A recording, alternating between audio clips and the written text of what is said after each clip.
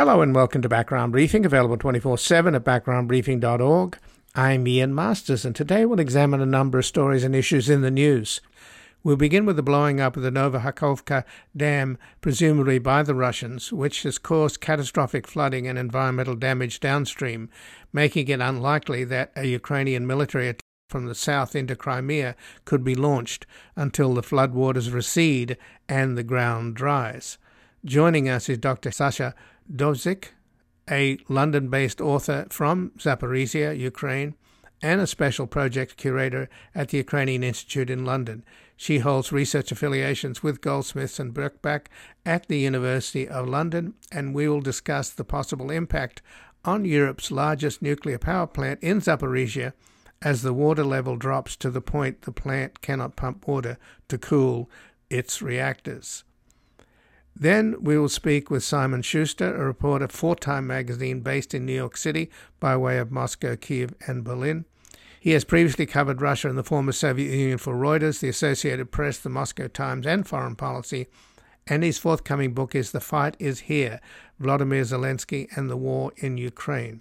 His latest article at Time magazine is Inside Ukraine's Push to Try Putin for War Crimes, and we will discuss Simon's earlier conversations with President Zelensky about a possible Russian destruction of the dam and how what just happened might alter plans for the Ukrainian counteroffensive just starting.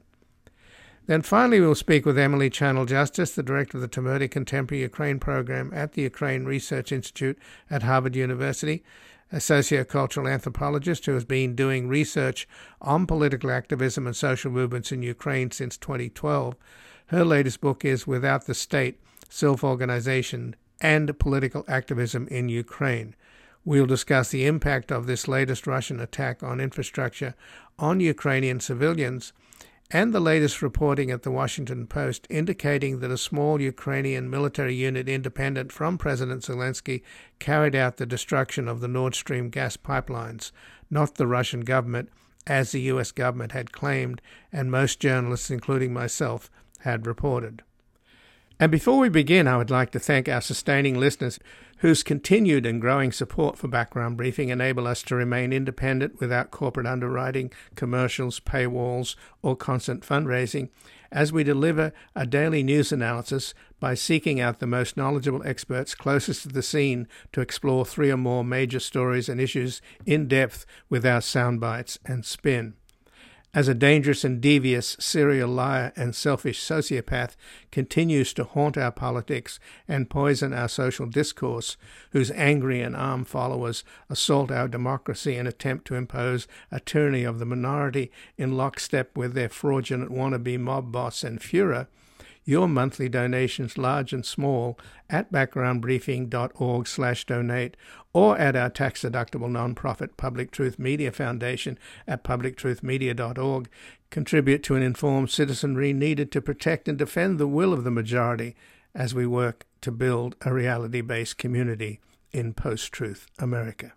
And joining us now is Dr. Sasha Dovzhyk, who is a London-based author from Zaporizhia, Ukraine, and a specials project curator at the Ukrainian Institute in London. She holds research affiliations with Goldsmiths and Birkbeck at the University of London. Welcome to Background Briefing, Dr. Sasha Dovzhyk. Thank you so much for having me.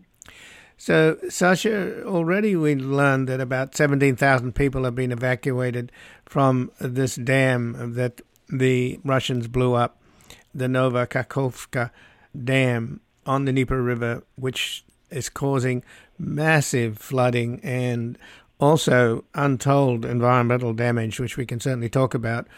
But since you're from Zaporizhia, where Europe's biggest nuclear power plant is, its water, of course, to cool the power plant comes from the Dnieper, which is where all the water is being drained from now. So what's the situation? I understand that the nuclear power plant has a separate lake. So tell me how much danger there is from that and that possibility of nuclear meltdowns, let alone the rest of what we need to talk about. Well, yes, thank you for this question. It was the first thing that I thought about when I read the horrible news this morning about the blowing up of the Novokakhovka Dam. Indeed, the Zaporizhzhia nuclear power plant, which has been occupied by the Russian army since March 2022, its reactors are cooled with the water from this water reservoir in Novakhovka. However, because of the nuclear blackmail and of constant shelling, the reactors at the Zaporizhzhia nuclear power plant have not been operating since September 2022. So they do not need that much water to cool them down, and the water in this lake near the power station has not been evaporating because the reactors are in this cool regime. So currently there is no danger for the Zaporizhzhia nuclear power plant. It does not mean that the water supply does not need to be constantly maintained. And another danger is that we cannot rely on Russians who are currently occupying the plant to run it properly and according to all procedures. We see what they have done in Novakhovka, what kind of technological disaster they have caused. And there is absolutely no reason to believe that they will behave reasonably at the Zaporizhzhia nuclear power plant. So our only option is to demilitarize it as soon as possible and make sure that it is under the control of Ukrainian experts and of Ukrainian professionals who know how to operate the plant and who also cherish the land where the plant is standing and will not cause willfully or just out of their stupidity and ignorance a technological disaster that we are currently witnessing downstream. Sasha, you mentioned downstream from where the Russians blew up the dam. There's reports that there's going to be massive environmental damage, not to mention the loss of property and lives, since 17,000 people have been evacuated. And downstream, of course, you have Kherson, and then further downstream into the Black Sea. So my understanding is that there's going to be an enormous amount of pollution. Is that your understanding as well?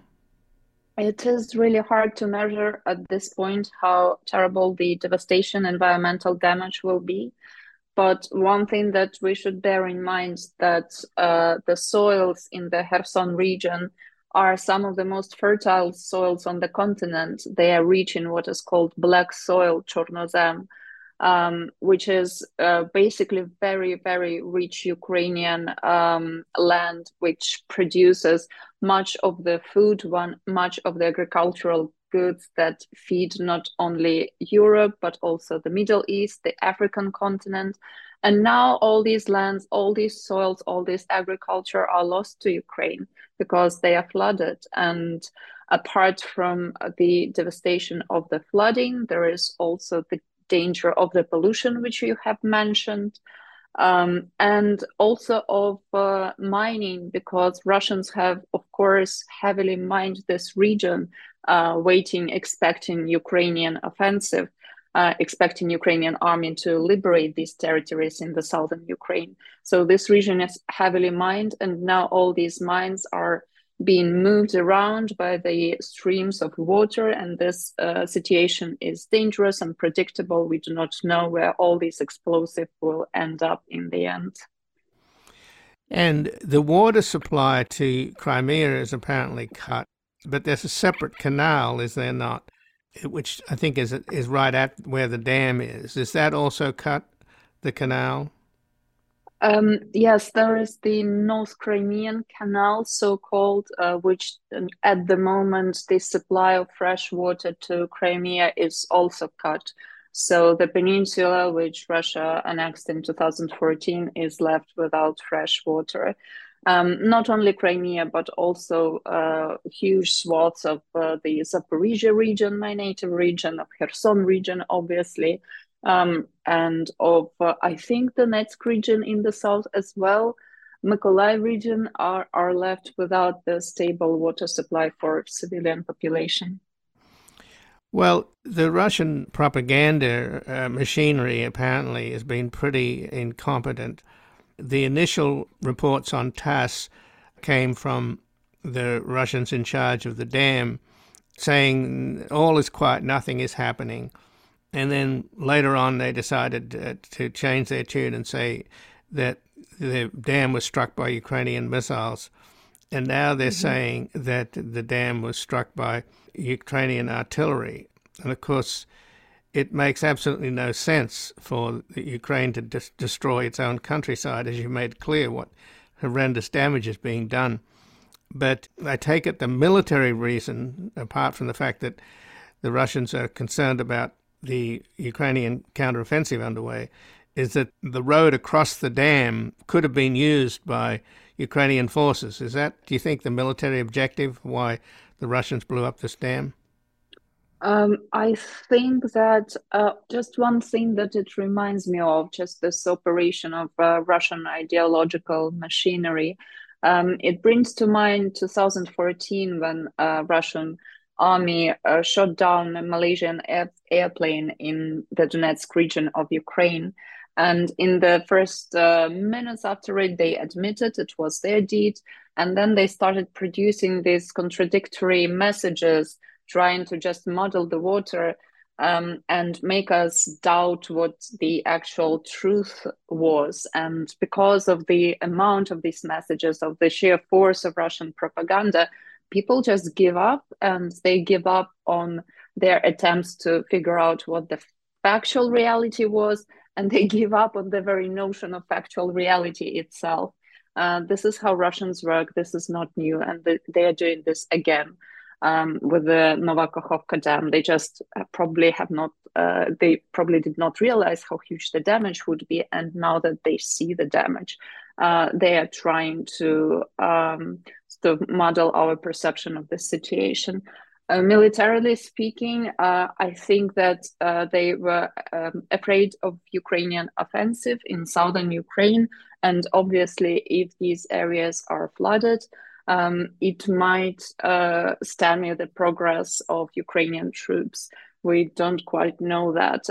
It also distracts a lot of resources of the Ukrainian state. It also well, basically, it's a huge distraction, and it's a catastrophe on the national, international scale. And now the offensive is probably not the first thing on the mind of the Ukrainian army. But I'm not a military expert, so I would probably not comment any further on this. Well, it is a war crime, though, isn't it? Attacking critical infrastructure. Yeah, definitely. I think Ukrainian Minister of Defense Alexei Reznikov has just cited the article of the UN, which mentions the destruction of dams, and in the same very article, the danger to civilian nuclear infrastructure among such war crimes that cannot be allowed to happen. And Russia has committed both. Russia has committed both of these crimes. But in terms of electrical generation, which is also critical infrastructure, you've got the main, Europe's biggest nuclear power plant at Zaporizhzhia closed down, and then the hydroelectric plant at this dam that was just blown up, that's clearly out of action as well.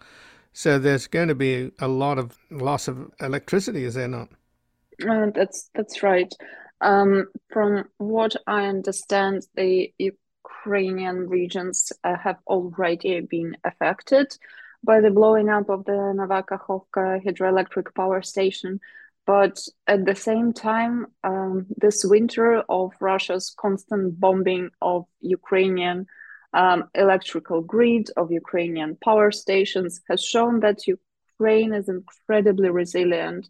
And if they overcame this winter of constant Russia's energy terrorism, I believe that they will be able to overcome this as well. So I know you're not a military expert, but there is an offensive underway in the Donbass, is there not? So this is obviously, if there was a plan to attack in the south and Russia had put up a lot of defenses, ironically, of course, these defenses have been flooded, right? Mm-hmm. How long will the flooding last? At what point will the ground be navigable by tanks, etc.? Do we know? I think there are, again, contradictory statements at this point. The old Soviet handbooks about the possible explosion at the Novakhovka Dam say that the flooding may last up to a week, but the situation is changing every moment, so we just have to keep watching. And another thing that I would like to mention is that this blowing up of the dam is again not new for Russia. They did pretty much the same thing when they retreated from German troops in 1941 in Zaporizhia. They did blow up the Zaporizhia hydroelectric power station. And they flooded the region. Tens of thousands of people died, including the Soviet troops. And Russia did not stop before that, and they did not save the lives of their own soldiers. So nothing new here. Again, Russia is playing by its old playbook. So what do you think is the international response? Have we run out of outrage? Are there sanctions? Is there anything that can be done? Obviously, Russia's in its denial mode, pumping out ludicrous propaganda. And I'm just wondering what the European response might be. Unfortunately, we are nowhere near to running out of sanctions. I think that frozen Russian assets have to be released to help Ukraine. There are like billions of dollars throughout the world in frozen Russian assets, the assets of Russian oligarchs. These has to be diverted to Ukraine. I think that there are world leaders who start equating this crime to the use of the weapons of mass destruction, because this is indeed damage on a colossal, unimaginable scale. And I think this is the way to go. We just have to realize that Russia has used a weapon of mass destruction against Ukrainian civilian population and act accordingly. Recognize Russia as a terrorist state, seize all relationships with the state, freeze all the assets, and divert all the money to help Ukraine. And what are we hearing from President Zelensky? Obviously, he's made it clear who's responsible. It's the Russians, in spite of their ridiculous, almost comical attempts to suggest that somehow the Ukrainians inflicted this hideous damage on themselves. Well, he has been in meetings with Ukrainian defense and with the Ukrainian army and with Ukrainian emergency services. And the one thing that has been mentioned so far, that the response will be harsh and immediate. I think he is now conducting meetings with his international allies, and we will soon hear what the international response to this hideous crime will be. And what are you hearing from your hometown of Zaporizhia, just in closing, Sasha? People are devastated. People are devastated all over Ukraine. Zaporizhia is very close to Kherson, and probably it will become one of the centers where the refugees will flow from the Kherson region. Another one is Mykolaiv. So yet again, Zaporizhia is on the front line, and Zaporizhia is one of the first centers which accepts Ukrainian civilians who are fleeing from Russia's invasion, or at this stage from Russia's ecocide and crimes against Ukrainian environment. I guess it will be a place for the displaced from the Kherson region for the time being.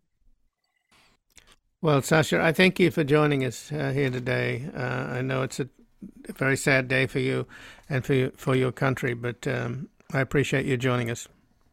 Thank you so much for paying attention. Thank you for your solidarity. And again, I've been speaking with Dr. Sasha Dovzhyk, who is a London-based author from Zaporizhia, Ukraine, and a special project curator at the Ukrainian Institute in London. She holds research affiliations with Goldsmiths and Birkbeck at the University of London. We can take a brief station break. We're back speaking with a reporter about his early conversations with President Zelensky about a possible Russian destruction of the dam and how what just happened might alter plans for a Ukrainian counteroffensive just starting.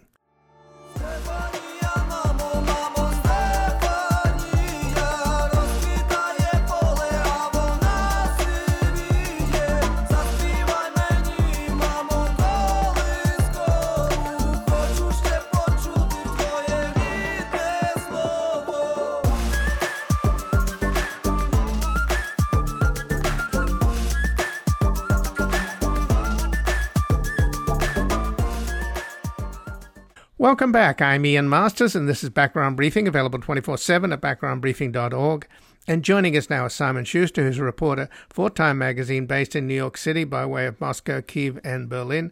He has previously covered Russia and the former Soviet Union for Reuters, the Associated Press, the Moscow Times, and Foreign Policy.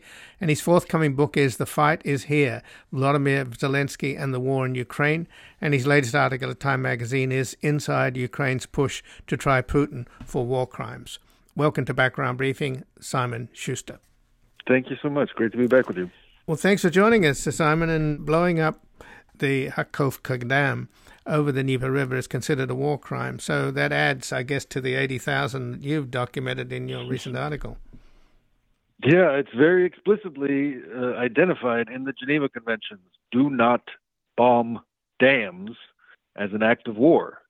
It's one of the few acts that's so explicitly laid out because it has such obvious and catastrophic consequences for the people living along the riverbanks, in terms of ecological damage, for generations, in terms of loss of life, loss of economic activity. So it's one of the nightmare scenarios that President Zelensky has been envisioning for a long time, for months. I've talked to him about it, and now it seems to have finally happened. Well, we know there's going to be enormous ecological damage and agricultural damage to the farmlands downstream. But already, apparently, according to Volodymyr Zelensky's website, there are 150 tons of machine oil used in the plant's turbines there at the hydroelectric plant that's now out of business, and an additional 300 tons of machine oil at risk of following. So that in itself is hideous environmental damage. So tell us about your conversations with Zelensky about this very scenario. Yeah, one of my last conversations with him was last fall when the region of Kherson was partly liberated by the Ukrainian forces.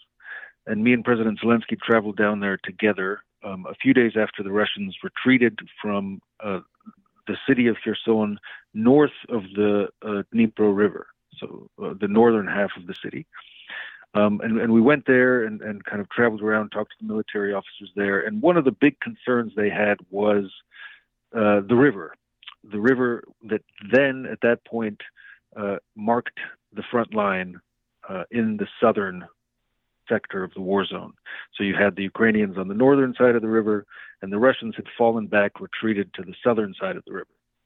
So Zelensky and I were talking about how, well, in order for the Ukrainians to advance any further in their counteroffensive, which even then was sort of being planned and discussed, it's now at a much more advanced state. It seems to have begun, but back then in the fall, they were sort of planning it out, and the concern was, how do you cross that river in the direction of the Russian lines, the defensive lines? The Ukrainian forces would have had to cross that river under heavy artillery fire, machine gun fire.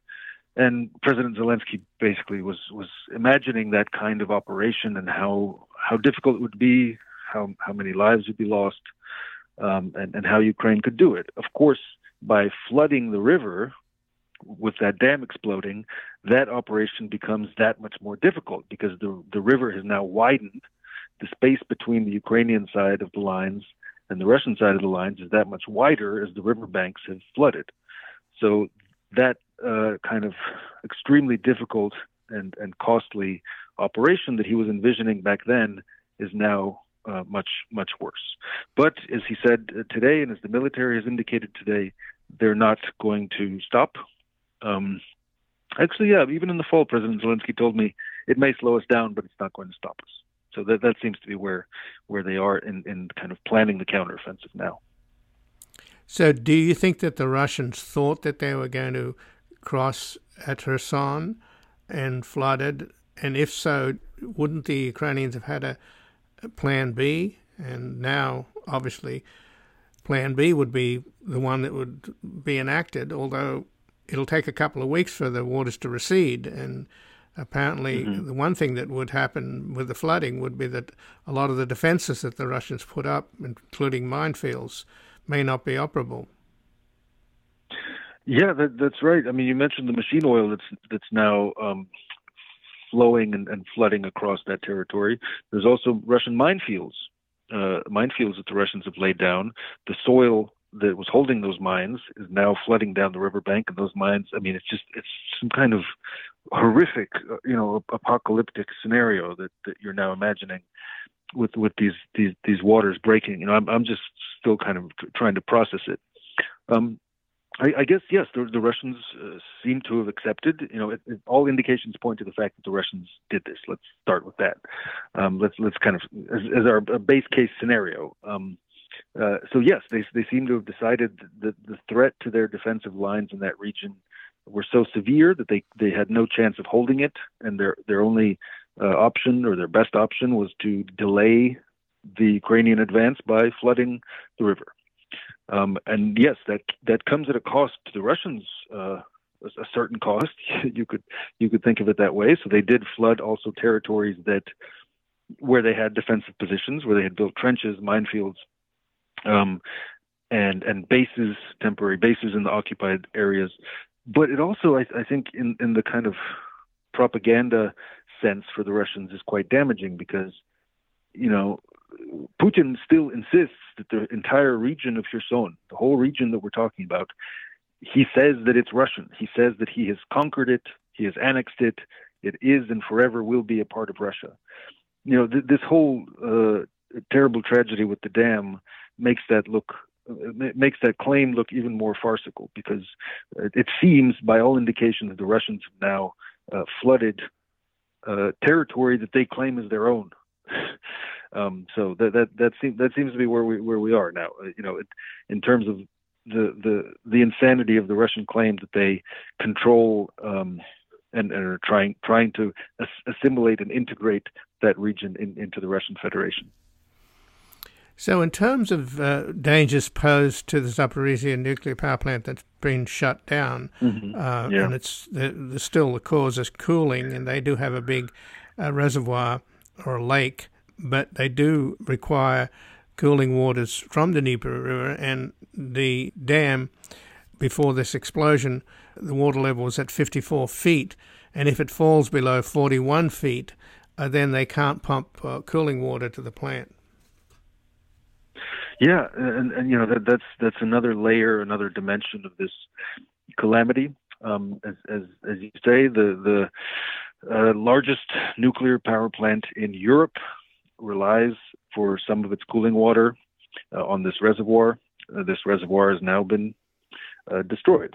That is, the water from that reservoir is now flooding the region of Kherson and this half of the city of Kherson. So that water is not going to be available to cool the nuclear reactors.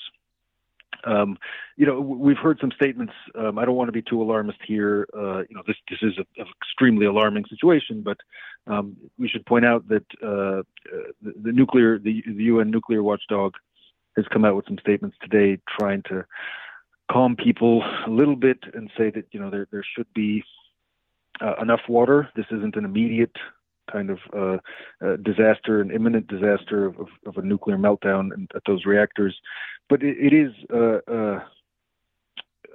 underscores the kind of insanity of some of the military actions we're seeing apparently on the Russian side, in the total disregard for nuclear safety. I mean, you think back to how that nuclear power plant ended up in Russian occupied territory in the first place. I remember that day very well.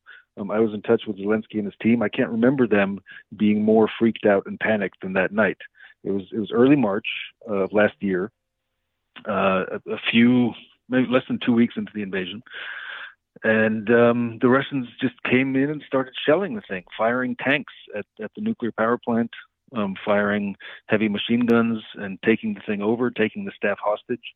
I mean, this is a kind of another chapter in that saga of the nuclear power plant in Zaporizhzhia, which has been under Russian occupation for more than a year, close to a year and a half almost. And now this is how the Russians are behaving. They've consistently parked military hardware there, secure in the knowledge that the Ukrainian side would not lob shells and mortars at a nuclear facility, their own nuclear facility. So the Russians have used it to park their own military hardware as a kind of as a shield. You could think of it that way. That nuclear power plant and its reactors. I mean, given the history of the Chernobyl disaster of 1986 that threatened half of Europe with radioactive fallout, it's just especially mind-boggling to see the Russian behavior in and around that nuclear power plant.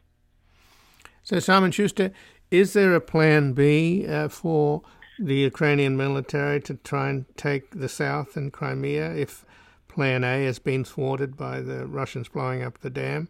I mean, just north of Zaporizhia, can they cross the Dnieper? Is there any southern route apart from the one that has just been denied them? The short answer is yes, definitely. I think with your listeners, it's difficult to explain it, to visualize it. You'd need a map in front of you. But yes, there are other ways, other approaches to Crimea, which President Zelensky and his military commanders have pointed to Crimea as the kind of ultimate prize in the counteroffensive, to isolate and begin to recapture Crimea. There are different approaches. There's an approach through the city of Melitopol, which is also very much on the map as far as the counteroffensive goes. So there are other ways that Ukraine could approach that region. I should also say that the Ukrainian military has said today in a statement that they have all of the necessary watercraft, as they put it, to cross the river even after the flooding. So they do not aim to stop or forego any operations in that direction just because of the flooding. They said they have the equipment, they have the weapons, and they know how to get across that river even at that kind of, now that it's widened. So I think they're not moving to a plan B as far as that whole sector is concerned, but it's going to slow them down, certainly. Well, they couldn't cross as long as the flood water's coming down, right? Until it reaches whatever level the lake reaches. I don't know how deep the breach in the dam is, but that's going to take about, a week before that settles down, right? Yeah, that's right. Yeah, so we're talking about, a week or two from the simulations I saw online today and the predictions. I'm not an expert in this stuff, but when you have swift water moving, I imagine that makes it quite a bit more difficult to move a large number of forces across. And those forces are vulnerable as they are crossing, even if the water does settle down and it's not moving. That's the kind of picture that was worrying President Zelensky during that conversation we had last fall with him down in the south. The concern was, as the forces are trying to cross, you have Russians lobbing mortars and machine gun fire at them, and the Russians have continued to do that today. Today, as the evacuations are underway in those regions, and there are volunteers trying to pull people out of their homes, their flooded homes, and get them to safety, to dry ground. You can see in the footage that's coming through on social media of some of those rescue operations, you hear the shelling going on. So they're still firing in the direction of these flooded areas, even as the catastrophe is a few hours old. The mortars, the shells, the rockets are continuing to fall on those parts of Ukraine. So just in the last few minutes, Simon, there is an historical precedent for what just happened here with the dam being blown up. Similarly, back in 1941, when the Nazis were advancing in their invasion of the Soviet Union, Soviet troops blew up the dam over the Dnieper River to block the advance of the Nazi troops. But in doing so, thousands of Soviet citizens, including Soviet military personnel, were drowned in the ensuing floods. And there are historical precedents to this. The main ones that I'm aware of go back to World War II. I mean, early in this invasion in February, the Ukrainians also did release water from a much smaller river, the Irpin River, which is close to Kiev. It runs along the western side of Kiev. And as the Russians were approaching from the west, you remember, some of your listeners may remember this kind of the 40-mile column of Russian hardware that was looming over Kiev for some weeks, days early in the invasion. One of the tactics that the Ukrainians used to try to stop it, to block it, was to widen the Irpin River or to create marshes and swamplands in the path of that column to the west of Kyiv. So that was used. These were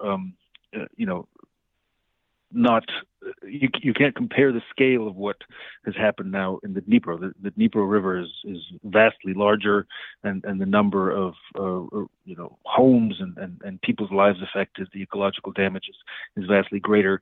But the release of water was also used in this invasion, right? Early on in the spring of last year to stop the Russians from advancing, and it did help to get their columns, their tanks stuck in some swampy mud along the way as they attempted to take Kyiv, and ultimately they failed. It'll be up to military historians to judge how critical that was early on, that kind of that use of the water from the reservoir near Kyiv. But from military officials, officers that I've talked to, they said it was quite an important move for them in defending the capital. So just in closing then, apparently the initial figures are they're evacuating 17,000 civilians. Now it's up to 40,000. So, Simon, what is happening, though, with the offensive in the north, pushing through into the Donbass? Is it possible that Ukraine could push through the border into Russia and go after supply depots behind the lines? I don't see that happening. I'm not a military expert, but from my conversations with President Zelensky, his team, his staff, they're not out to annex parts of Russia. It's ridiculous. They don't have the forces. They don't have the desire. They don't have the need. This is not how they think. They don't think in these imperialistic terms that first put Putin on the path to this invasion. These ideas of conquering land. I think what we've seen in the Belgorod region in western Russia along the border with Ukraine, these kinds of minor incursions of pro-Kiev, pro-Ukrainian forces moving in and claiming some pieces of pieces of Russian land. To me, that looks like a diversion. It forced Russia to move some of its forces away from Ukrainian territory, Russian-occupied parts of Ukraine, to defend its own homeland, to defend the border, to defend Russian regions.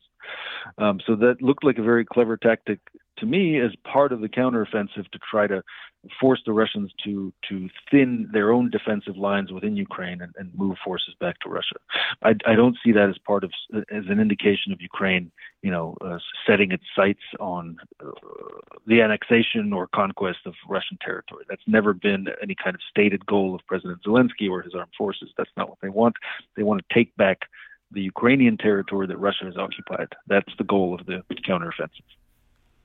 Well, Simon Shuster, I thank you very much for joining us here today. Thank you so much. Great to be with you. And again, I've been speaking with Simon Shuster, who's a reporter for Time magazine based in New York City by way of Moscow, Kyiv, and Berlin. He has previously covered Russia and the former Soviet Union for Reuters, the Associated Press, the Moscow Times, and Foreign Policy. And his forthcoming book is The Fight is Here, Volodymyr Zelensky and the War in Ukraine. And his latest article at Time magazine is Inside Ukraine's Push to Try Putin for War Crimes.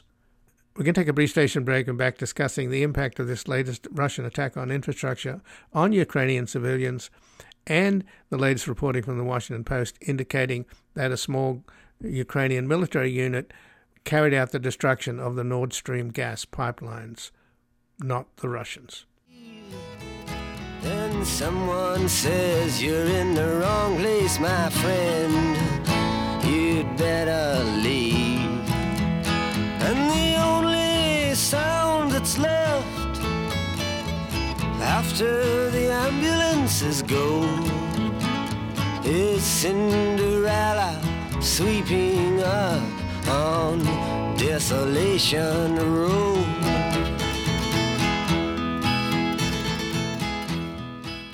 Welcome back. I'm Ian Masters, and this is Background Briefing, available 24/7 at backgroundbriefing.org. And joining us now is Emily Channell-Justice, who's the director of the Temerity Contemporary Ukraine program at the Ukrainian Research Institute at Harvard University, a sociocultural anthropologist who has been doing research on political activism and social movements in Ukraine since 2012.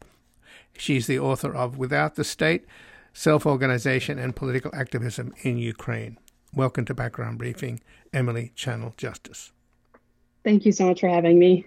Well, thanks for joining us, Emily. And what are you hearing in terms of the Ukrainian people's reaction to this blowing up of the dam and the flooding of Kherson and all the way down into the Black Sea with a lot of ecological damage? 40,000 people are being evacuated. What's the sense of this, which is considered to be a war crime, by the way? Absolutely. That's really the main thing. This is just another example of the Putin regime committing war crimes to attack civilians, to create an ecological catastrophe in the name of presumably doing something to counter the Ukrainian counteroffensive. This is something that we've actually been concerned about for some time. We've seen over the course of the last year that Putin has been attacking infrastructural targets. A lot of the focus has been on the Zaporizhzhia nuclear power plant, but there has been a lot of discussion about the significance of this dam and the number of people who will be affected by this, the destruction of the dam. In addition to people, the ecological factor, the environmental damage, the animals that are being, they're just drowning. There's nothing that anybody can do. And then we've also today heard reports of Russians firing on the evacuations, so targeting people who are trying to leave the region in response to this flooding or being attacked as well.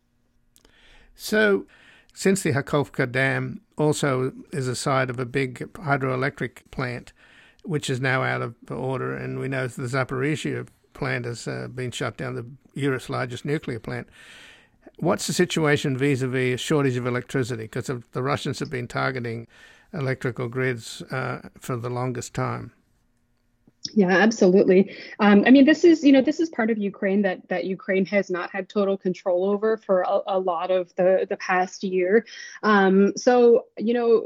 Really, electricity supply is not my primary concern. I think the bigger concerns are about the long-term functioning of the nuclear power plant, the potential of any missile strike on that power plant, an accidental missile falling on the power plant of the Ukrainian air defense, hitting a missile that's shot out of Russia, and the debris falls on the nuclear power plant. These are some of the larger concerns in terms of the structural integrity of these things. I think the Ukrainian government has done a pretty good job of anticipating a lot in terms of potential usage of energy. And, luckily we're in summer right now. Heating is not of great concern. But for me, it's about yet another example of targeting civilian infrastructure and potentially putting all of Europe at risk with the proximity to the nuclear power plant.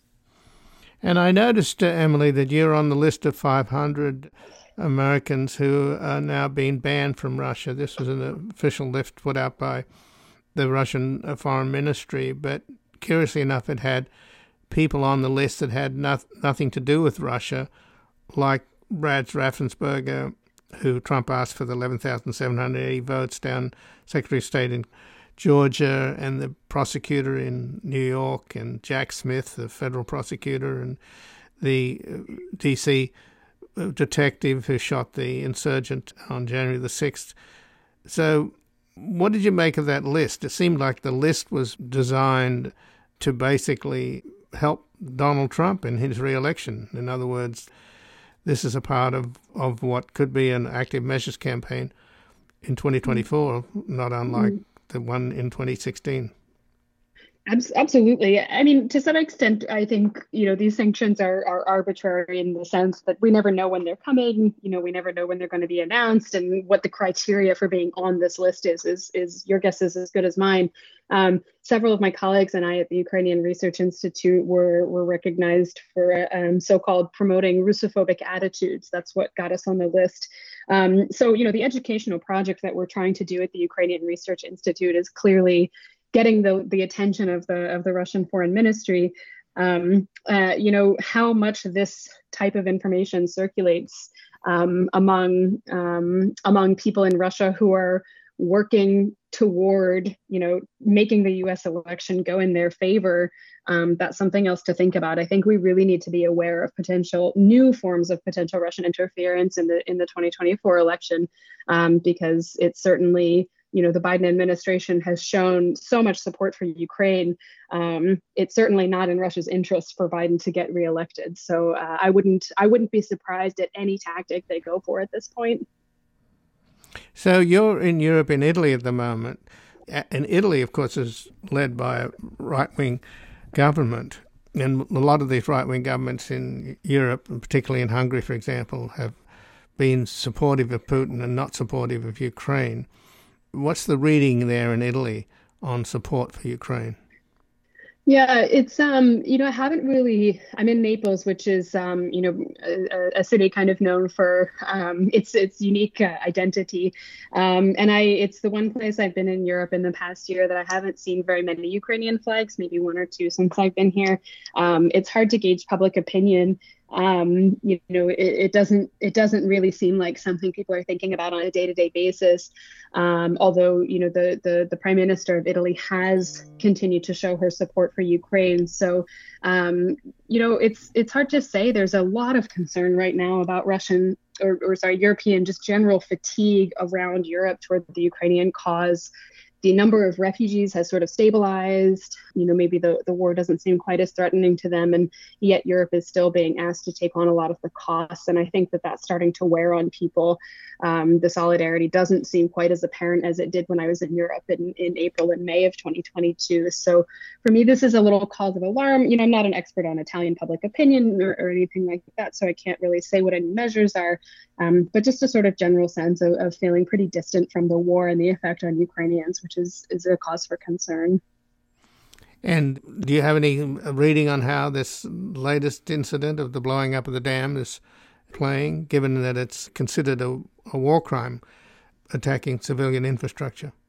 Yeah, absolutely. Again, advocates for Ukraine will use this as another mechanism to remind people in Europe that this is still happening. I've seen a lot of renewed calls for example, air defense systems, F-16s, any kind of fighter jets. So this is a situation where I hope that the governments around Europe respond in the way that is necessary, regardless of public opinion. Absolutely, we want public opinion to support arming Ukraine, but as long as governments are willing to help Ukraine protect itself from this type of attack and later on hold Russia accountable for these types of war crimes, that's really the most important thing right now. And these continued threats, these continued strikes, these continued targeting of civilian infrastructures, enough is enough. It has to, something really definitive has to be done. So there's a report in the Washington Post on the origins of the blowing up of the Nord Stream 1 and 2 pipelines that starts to point the finger at Ukraine. And initially, of course, the U.S. government and others have suggested that it was the Russians that blew up the pipelines. And actually, I assumed that was the case. But there's more and more evidence, apparently, and this evidence that the Washington Post now has comes from the intelligence leaks from the U.S. airman who was leaking all kinds of classified information to a group of teenage kids in his chat group through Discord. And apparently the Washington Post got hold of from some of these kids that got this highly classified material. And it's a European government. It's not announced which it is. It's probably the BND in Germany, but a European intelligence service got this information and passed it on to the CIA that there was a Ukrainian group of divers, a small group that rented a yacht in Germany and pulled off this operation, which initially, when initial reports came out of Germany, it seemed like a little unlikely that such a small group could be able to pull something off like this. But this latest intelligence report certainly starts to indicate that maybe Ukraine operatives working out of Germany but working in Poland as well were responsible. So, Emily, if this proves to be the case, what kind of impact will this have on Ukraine? Because obviously the U.S. government, essentially try to blame Russia when in fact it may have been Ukraine. And the reason being, I suppose, not to upset European public opinion in terms of its support for Ukraine, particularly in Germany, where the gas was destined. Yeah. This is so I haven't read this report. I followed the previous efforts to make such claims that were not grounded in any real solid evidence that I could see. So my suspicion would be that if it does become clear, or it seems to be indicating that it was Ukrainian actors who did in fact achieve this this destruction of the Nord Stream 2 pipeline, my suspicion would really be that the Ukrainian administration is fairly likely to distance themselves from themselves having organized such an operation. Presumably it would behoove them to suggest that it was sort of independent actors who did such a thing. And again, I have not read this report, so I'm not corroborating it at all. And it's a little bit of a it seemed to me that we had definitive evidence that it was Russia. Now we seem to have definitive evidence that it was Ukraine. This could go back and forth, and ultimately, the Nord Stream 2 was a pipeline that was being used to promote the Putinist political regime in Germany in particular, and it was working really effectively. So, it's another example of infrastructure that's being used in a political way. Obviously, the Putin regime is willing to destroy infrastructural targets. We've seen that over and over again. To me, it doesn't, and any evidence really about this doesn't really change the situation that much. It's not a war crime that put hundreds of thousands of innocent civilian animal lives in danger and caused an ecological disaster. It's sort of on a different scale than what's just happened at Novakakova. So it's a little bit of a different question for me that's sort of far less important than the stakes for Ukrainians right now. Well, the report in the Washington Post indicates that the operation was carried out by the Ukrainian military, and that they deliberately did not inform President Zelensky about it to keep him out of the loop, so that he is not in any way held responsible. So at least that's the latest reporting. So. Right. Obviously, if you haven't read the report, it's something maybe we should discuss later. But it is about obviously blowing up infrastructure. And, initially, and I went along with most of the press believing what the U.S. government was saying, which was that it's Russia, and that may not be the case. So we will find out. But I think waiting to see is definitely right. But I don't think there's any doubt about this latest situation. With this dam, I don't think there's any doubt, surely, that the Russians did this. Absolutely. And it's almost impossible to believe that the Ukrainians would inflict this kind of damage on themselves. Absolutely. And, of course, the Russian propaganda has been all over the place on it, too. They haven't got their story straight until they took several attempts to get their story straight. So who knows? It may actually been it may have been a Russian general who did it. Who knows? Given the state of the Russian military. So exactly, yeah. So just in closing, though, in terms of the state of the Russian military, one of the things that's so disturbing about what's happening with the Russian military is the growth of these independent actors and private military groups like the Wagner group, and it turns out there's a lot more of them. There's Kadyrov, the Chechen warlord, and Gazprom, the company behind the Nord Stream pipelines. They have at least 2 separate military divisions as well operating. So with the growth of these private militaries inside Russia and the possibility of coup attempts against Putin, and many analysts think that one of the reasons that Putin supports Wagner is that he's got his own private military as a hedge against a military coup. So these are very disturbing trends.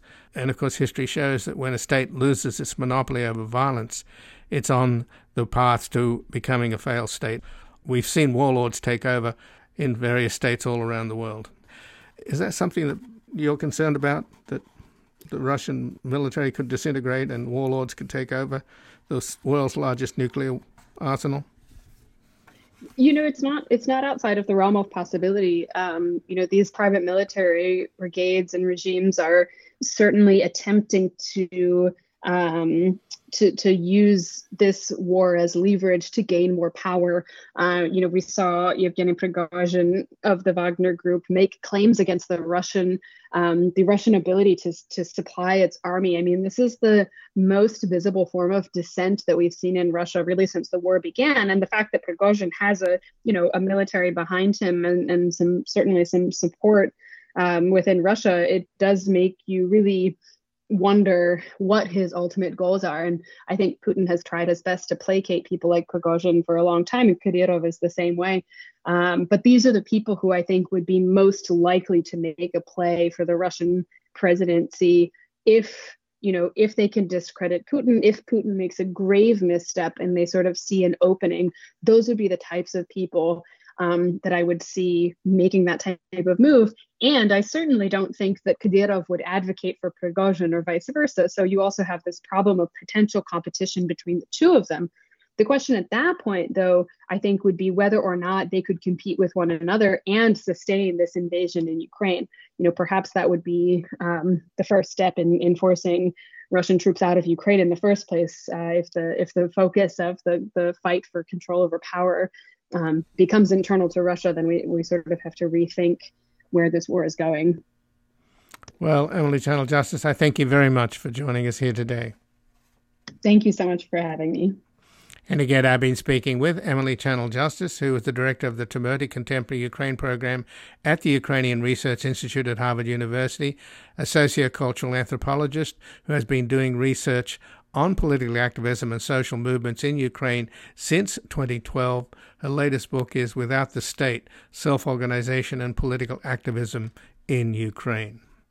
This has been Background Briefing. I'm Ian Masters, and I'd like to thank producer Graham Fitzgibbon and assistant producer Evan Green.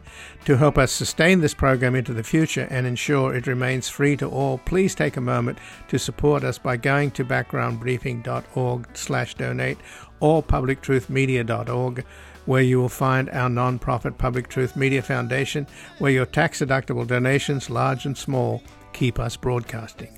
And if you've missed any of today's programs or would like to explore our vast archives, you can find us at backgroundbriefing.org, where we include extended interviews searchable by topic and have made it easy for you to sign up for daily email updates that provide links to resources, articles, and books discussed on the program. Also, you can find links there to subscribe wherever you get your podcast, and we encourage your ratings and reviews on these platforms. Find us on Twitter and Facebook at Ian Masters Media, and please do help us reach more listeners by sharing this program with friends, family, and colleagues. And I'll be back again tomorrow with another Background Briefing. Bye for now. The guy that lived next door in 305